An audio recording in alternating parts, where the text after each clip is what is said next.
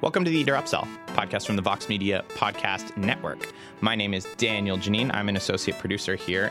And today on the Upsell, we are talking to the best fed man in America. It is Mr. Bill Addison. Every year, Bill puts together a list called America's 38 Essential Restaurants. That is the 38 most essential restaurants in America. To put this list together, Bill spends all of his time on the road, touring through cities, eating 1, 2, and 3 meals a night. We talk a little bit with Bill about how freaking hard that is and how everyone thinks he has the best job in the world. And although he loves the job, it takes a toll.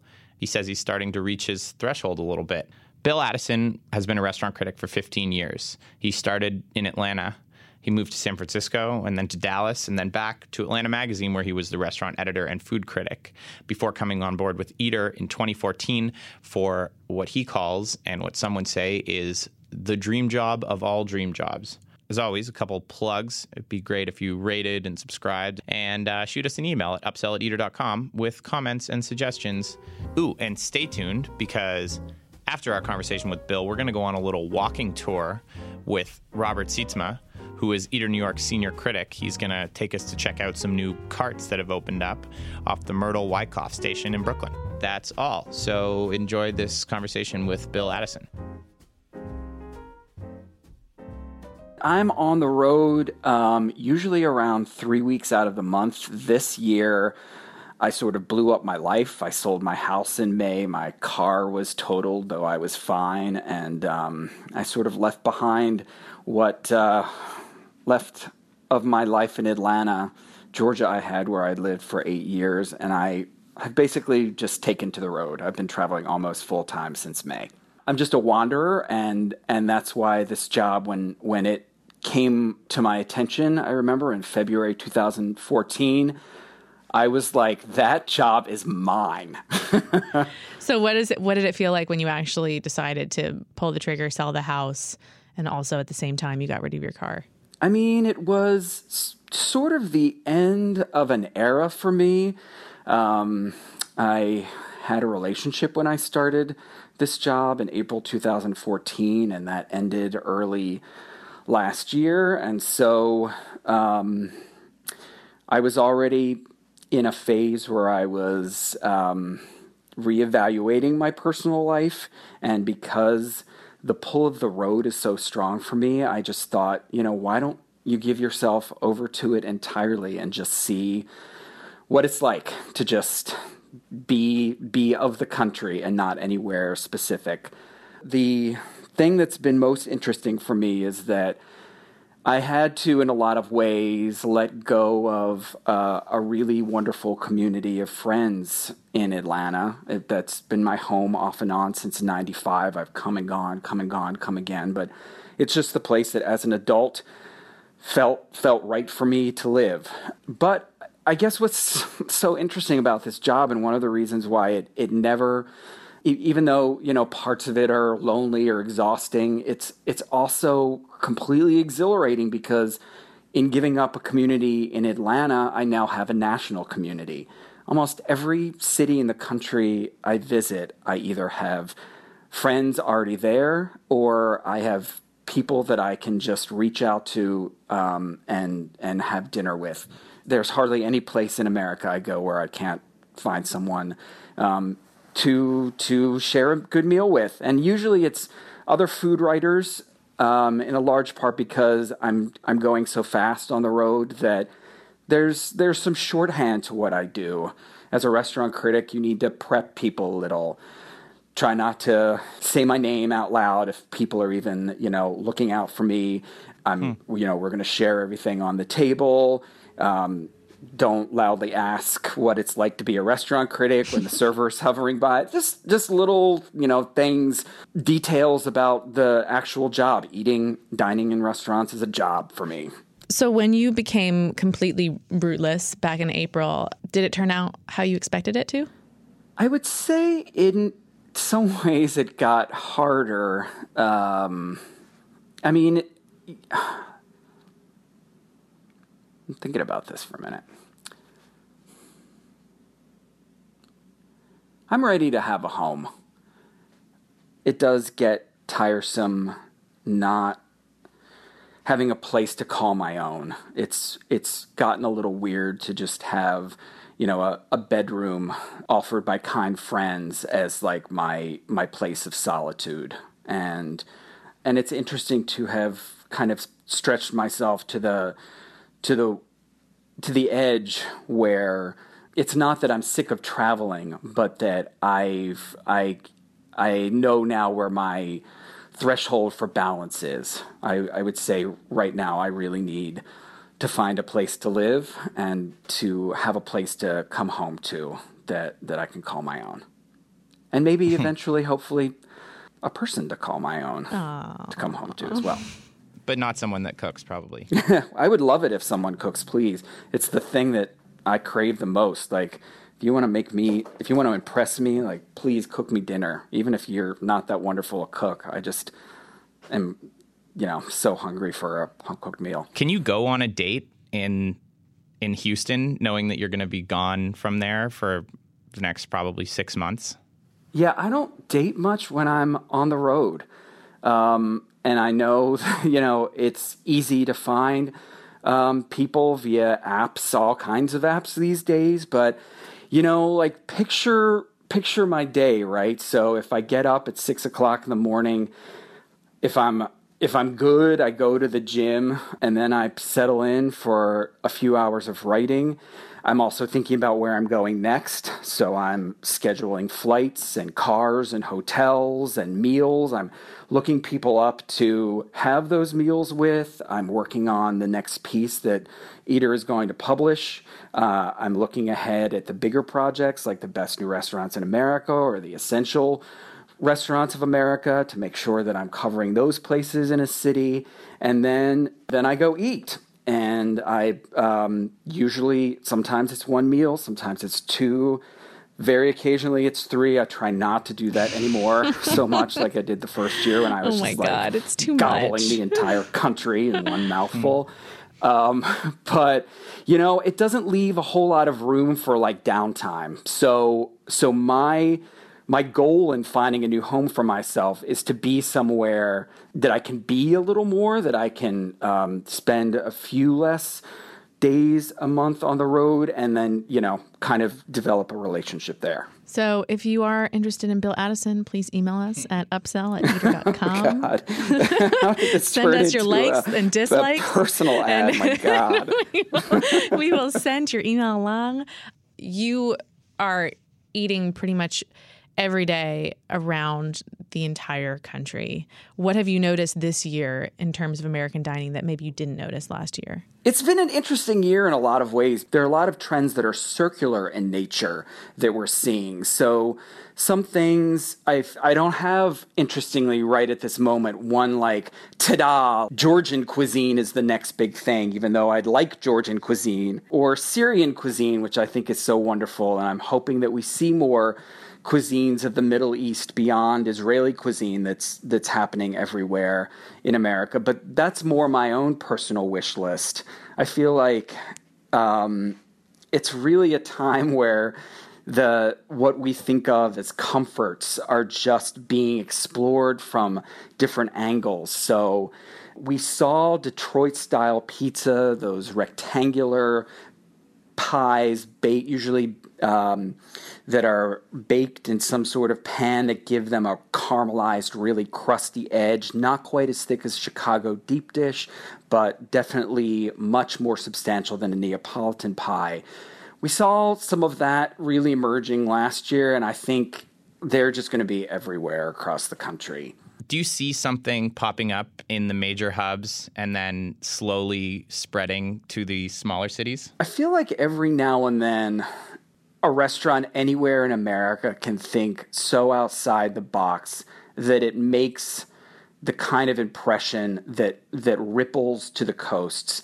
The restaurant that always comes to mind for me that opened in the last few years is Milktooth in Indianapolis, which just broke the mold on what daytime dining could be in America. The breakfast food that Jonathan Brooks does is so smart, and it's not unfamiliar. It's just that he's kind of bringing his intelligence and skill and imagination as a chef to bear on Dutch baby pancakes and waffles and egg dishes, and coming up with these just like really exciting, very adult versions of those things. And that was the kind of restaurant that I feel like the media flocked to and sort of made a star out of. You know, there's a real wave of nostalgia in dining these days. I think that comes through a lot in the pastas we love and the roast chickens we crave and the big steaks we order. And I had this dish that just made me so happy at Prune. It's so simple and so Gabrielle Hamilton, but it was a creme de menthe parfait, which is just essentially a scoop of vanilla ice cream with creme de menthe poured over it. I ate that as a kid. It was a treat, like a once every couple of months treat that my parents would pull out and serve for themselves, and they let me have a few spoonfuls. And I was just like, man, she just nails this. It's the kind of menu where if you eat through it, everyone seems to be able to find something they can relate to. But I do think that a lot of trends in America still come out of the coasts. And I would also, include the Gulf Coast in that, not just the West Coast and the Upper East Coast, because I think Houston is such a miraculously good food town that I feel like chefs like Hugo Ortega are really influencing how people are thinking about more upscale Mexican food in the country, and we're seeing a lot more of that. We're also seeing more of that, of course, in Los Angeles and San Francisco at restaurants like Broken Spanish in downtown LA and Kala in the Bay Area, and of course Cosme in New York. So I feel like it was one of those years where we're just seeing more of what's already been percolating. I think we're going to see more Filipino cuisine. I think we are going to see more Israeli restaurants popping up in the middle of the country. How does your budget work? Can you go to infinite restaurants all the time? No. Of course, like any job in journalism, I do have a budget. Here's one of the secrets to what I do is that I often stay with friends in cities a lot, and so cutting down on hotel costs, which can add up right away. Like the chunk of budget I have is for everything. It's for meals, it's for flights, it's for hotels and car rentals. So I try and shave it off other places so I can spend as much on food as possible. So you can do a better job? So I can do a better job. Yeah, so he takes the bus everywhere, so he can do a better job. He rents cars. How do you get all the reservations? Yeah, I try and be like a regular customer about that, meaning I'm never calling in favors as a critic. I eat really early a lot, and part of that is that I take all my own pictures, and so I want the good light, the natural light. So in my notes, I hope I'm not giving too much away, but in my notes, I'm always asking if I can sit by a window when I'm making restaurant requests on OpenTable. You could just be claustrophobic. Yeah, exactly. I could. A lot of people just need to be near a window. So you need a fast exit. But yeah, I would say that I am pretty flexible on when I eat at a restaurant, and I also am thinking far enough ahead that I literally set my calendar. If I need to get into a Naka and they're booking 3 months ahead on a Sunday, then I have it set to 5 minutes, my calendar set to 5 minutes before that opens up. So I'm sitting there like poised to be like hitting the button over and over. Man, so it's like half writing, 1/4 eating, 1/4 administrative work, booking, and strategizing. Yes. It's only a quarter as glamorous as most everyone thinks it is. That's actually, but I am not complaining. It's the greatest job. That's a good segue. Whenever this list comes out, people across our company ping me and say, what an amazing job. Best job in the world. Oh my God, Bill Addison's so lucky. And I always say, not in a million years would I do this job, because it's friggin' hard. Yeah. Like, you have to eat so much, which sounds really fun, but I get to eat whenever I want. I just get to go out with my husband and eat at a New York restaurant. You have to eat all the time. Sometimes you have multiple meals in an evening, and you're traveling all the time. and I would be very lonely. You do get to pick your own itinerary. So that is something. You're not like a slave to just going out to write mindless reviews a la, I don't know, Michelin or Zagat or something.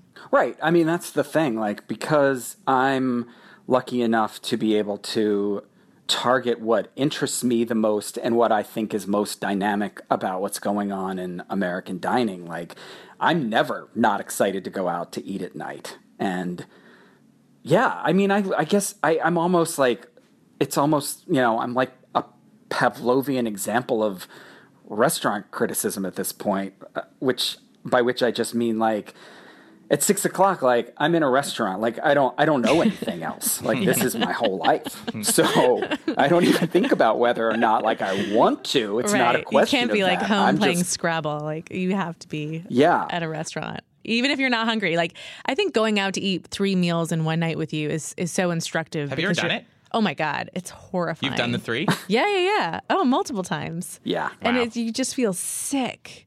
But it's not about hunger for Bill. I'm guessing.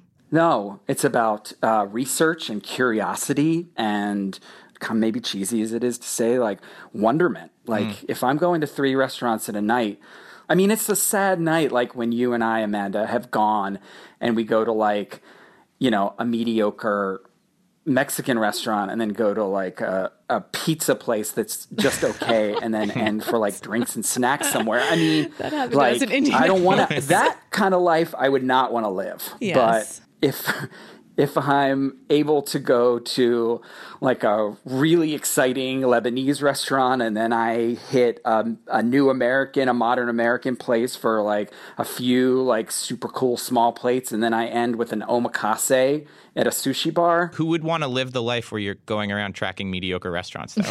Like all small town restaurant critics. Right. I mean, and that I spent a dozen years doing that. Like, as a city critic, you do eat a lot of mediocre food. So I think that we have, like, pretty much hit the secret to my job. I don't eat a lot of mediocre food. And I'm always targeting what's most interesting, the chefs that are the top of their craft in the cities that I'm traveling to. But when I have a bad meal or a bad service experience, it's all at one of those, like, really ambitious places. It's also kind of riveting. Like, oh man, you are fucking this up. Oh, it's and bad. I am gonna, like, yeah. Oh, I remember what this life was like. It's like rich people slumming it. Like, God, exactly. Is this what it's like for Sorry. the rest of you? No. No. Critic privilege. We'll be right back. Are you in need of great talent for your business but short on time? You don't have to get lost in a huge stack of resumes to find your perfect hire. You just need the right tools, smarter tools. With ZipRecruiter, you can post your job to over 100 of the web's leading job boards with just one click. Then, ZipRecruiter puts its smart matching technology to work, actively notifying qualified candidates about your job within minutes of posting, so you receive the best possible matches, the creme de la creme of matches. No wonder 80% of employers who post on ZipRecruiter get a qualified candidate through the site in just one day. ZipRecruiter is the smartest way to hire. Right now, our listeners can post on ZipRecruiter.com for free. That's right, free. Just go to ZipRecruiter.com/eat. That is ZipRecruiter.com/eat. One more time to try it for free. Go to ZipRecruiter.com/eat. Are people embarrassed when they take you out to a restaurant when it's not perfect? Sure, there is this whole thing that's just like the food critic curse, right? Where, I mean, I experience this all the time as a city-based critic in Atlanta and Dallas and San Francisco, where you're so excited about a place and it's just like everything like hit its mark, and you bring another food writer back, and you're so excited to share it with them, and like the energy of the place has completely changed. The B team is in the kitchen that night, and the server doesn't give a shit, and it's just, yeah. So I feel like that is a curse that every food critic who's been doing this job for any length of time knows, and that definitely happens. They won't get another chance for another 792 days to Yeah, impress it's not you. like you're going to be like, well, I'll try back next week. Right. Right, unless it's a restaurant that I'm targeting for a review, in which I eat at more than once in a city, and I I never go to a city. I mean, it would be just a waste of resources to go, even when I'm reviewing a restaurant, and just go to that one restaurant. I'm also slipping in all sorts of other things that I'm considering for multiple projects. But yeah, it can be fun to then. I mean, that's writing more formal reviews now as part of my job is a great pleasure for me, because it brings to bear all those years that I was a city-based critic, which with this national perspective that I've gained in the almost 4 years I've been doing this job. But I've definitely experienced that, where I get so excited and nervous. So I'm like, okay, I found the place to bring Bill. And then I'm like watching you the whole time. Amanda, what is your track record like of impressing Bill? I don't think it's that good, actually. Oh, no. I'm trying to remember. I really wanted him to like St. Anselm. I took him, and I don't know, Bill. Now that we're away from it, what did you think? I mean, I thought it was really delightful for the neighborhood, and should absolutely be on like the Eater New York 38. Really delightful for the neighborhood. Yeah, but like as a national paradigm of like what a great steakhouse is and should be, right. I didn't get it that night. It's good for you as a neighborhood super fan to have someone come in at the national level and be check yourself. Yes, be like, oh, this is fine. This is fine. But have you been to Bateau in Seattle, Amanda? Because they're actually doing what you think these guys are doing. I mean, you should get yourself to Bateau. I should. Are you looking at every restaurant you go to from a national perspective, or will you ever? I look at every place first, kind of, and see how it functions within its community. Like, what is it? What part is it playing? Is it, does it set the bar for hospitality? Is it the best dim sum in the San Gabriel Valley? Is it the most exciting Lebanese food in Dearborn, Michigan? And then, once I sort of suss that out, I begin to think about how this fits in to the national fabric and what is like and when I guess I talk about the fabric, like I believe in the multiculturalism of American restaurants, right? Like I want restaurants on this list that are at every tier and every kind of dining, and that becomes ever more important to me. I guess I should admit, when I first got the job, I was so excited to be able to eat at all these like crazy high-end restaurants that I'd always dreamed about eating of, particularly like on both coasts and in Chicago. And the more I do this job, the more I want to find as well those chefs that like both really speak to their communities, but in their excellence also like embody what's great about American dining, and then are by their nature essential.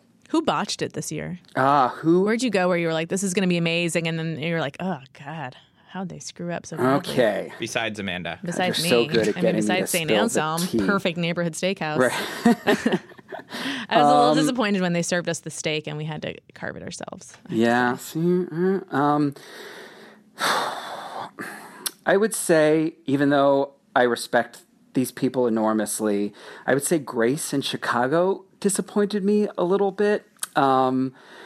It really was a meal that felt very divorced from the season, and it was August, and so in August in Chicago, I'm just looking like bring me summertime, and I mean the craftsmanship at Grace, which I think has 3 Michelin stars, and it's just from the lineage, and there's so much precision in that kitchen. But I just wanted something that felt a little more of the moment, as well as having all the technique and modernist imagination and stuff. So, who else? I say that they may have knocked Alinea off the list if I had been wowed, and they did not, and Alinea remains. Whoa. Who else you got? Yeah, cough them up. Let's see, who else? God. Cosme? Oh, sure. Also Cosme in New York. I've had inconsistent meals there, and I had one disappointing meal kind of right out of the gate. It was after all the major reviews in New York were done, And a bunch of us visiting food writers in New York went, and we were all scratching our heads wondering what was happening here. And then I went back a couple times a year later, and I know my colleagues, my eater colleagues in New York just were loving it. And I went back and I got it, and it was fantastic. And the duck carnitas, which are their signature dish, were so crisp the way they should be, and so many of the fish dishes had a beautiful acidity to them. But I went back a few months ago, and it was the same problems that I'd had the first time. The carnitas were really like flabby and fatty, and that dish is almost $100 just for that dish. So, and there were some other things, and the service was a little out to lunch, and I just couldn't. I mean, I can't walk in to a restaurant like that I'm going to name one of the 38 essential restaurants in America that anyone should walk into, and that not only fits this kind of grand idea that I think about of purpose and pleasure and hospitality, but you can also walk in and just have a great meal. Like you have to be able to do that if you're on this list, and I don't trust that Cosme offers that on a regular basis.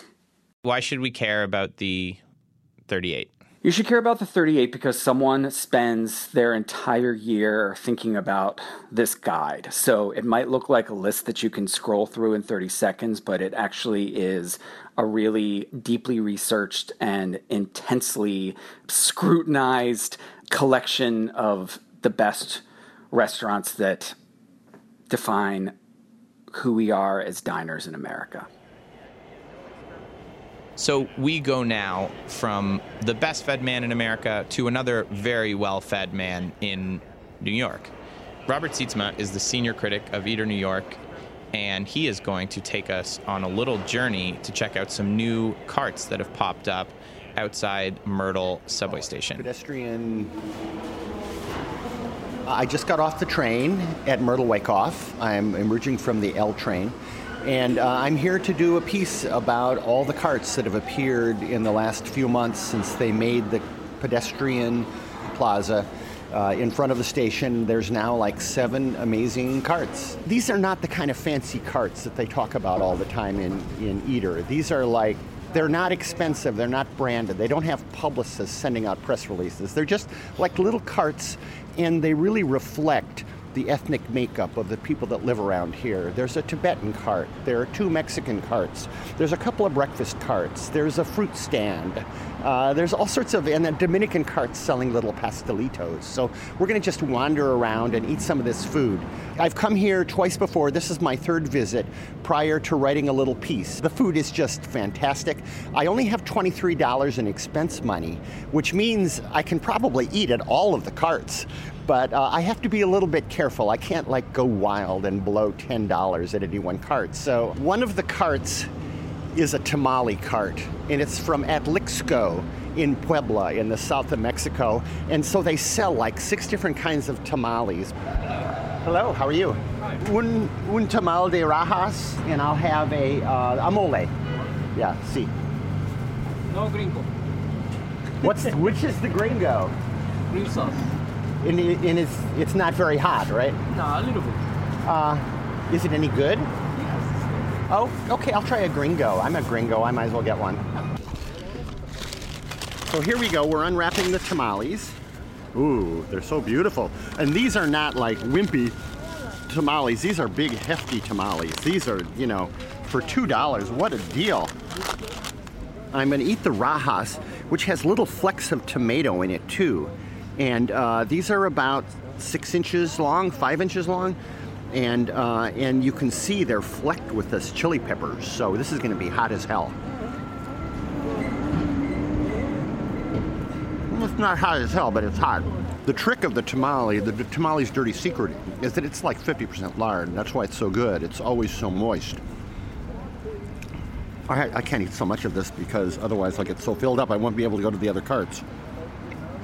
This next cart is called Comida Mexicana, which is kind of a generic name. I don't even think that's the name, but it sells all sorts of southern Mexican, specifically Pueblan things like sopes, gorditas, things that are hand-formed. Oh, the tacos look good. Another beautiful thing about this is that they're not just serving chicken and pork and El Pastor. I mean, they have a lot of things like pig face meat and brain and ear. So why don't we get an ear taco and see how good it listens. Dos tacos, por favor. Un oreja y un lengua. That sizzle you hear is the sizzle of the tortillas and the sopas being warmed on the flat griddle. Oh my God, we have to find a table with some sun on it if we can, only because it's so cold. My teeth are chattering. Oh, now these kind of have to be styled too. The biggest pain in the ass is like taking the photographs. But like I said, the blog must be fed. And look at how gooey the ear looks, which has little bits of kind of gelatinous material and kind of like white skin kind of on the edge. So the taco in the southern Mexican manner has been dressed basically with finely chopped onions and cilantro, nothing else. Oh man, this is so heavy. It's got double corn tortillas, of course. Oh man, that is one of the best tacos in town. I mean, that's amazing. Oh. Oh man. Oh shit. That's the suadero, which is brisket. It's like eating a brisket sandwich, only in a taco. Isn't that incredible? Jesus. Carts are one of the ever more predominant forms of acquiring food in the city. Beyond that, as restaurants become more and more expensive, we depend upon carts for a kind of a meal on the fly that doesn't cost an arm and a leg. You can eat well for $3 or $4 with no problem. But you have to really check every one of the carts out. You can't really... The story that I'm doing involves going to all the carts. It's kind of like a cart marathon. The brisket taco is one of the best things I've eaten in November. I mean, definitely the best thing so far this week. It makes it so exciting to write about.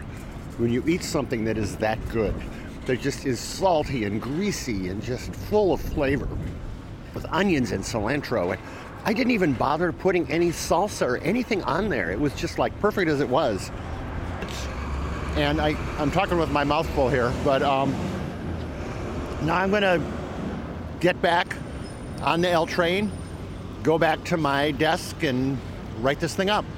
I've been 3 times. I've eaten at all 7 carts, and really they're all amazing and cheap too. So I recommend that you head on down to the Myrtle Wyckoff station on the L. Thank you so much for listening to this episode of the Eater Upsell. If you liked it, it'd be great if you rated it and did all that stuff. As always, you can email us at upsell@eater.com with anything at all, and we will see you next week. The Eater Upsell is hosted by me, Daniel Janine, and my co-host, Amanda Clute, our editor-in-chief. Our studio team is Paige Bethman, Miles Ewell, Carrie Clements, Alex Allreich, and Pedro Alvira. Our executive producer is Maureen Giannone Fitzgerald. And that is all we've got. See you next week.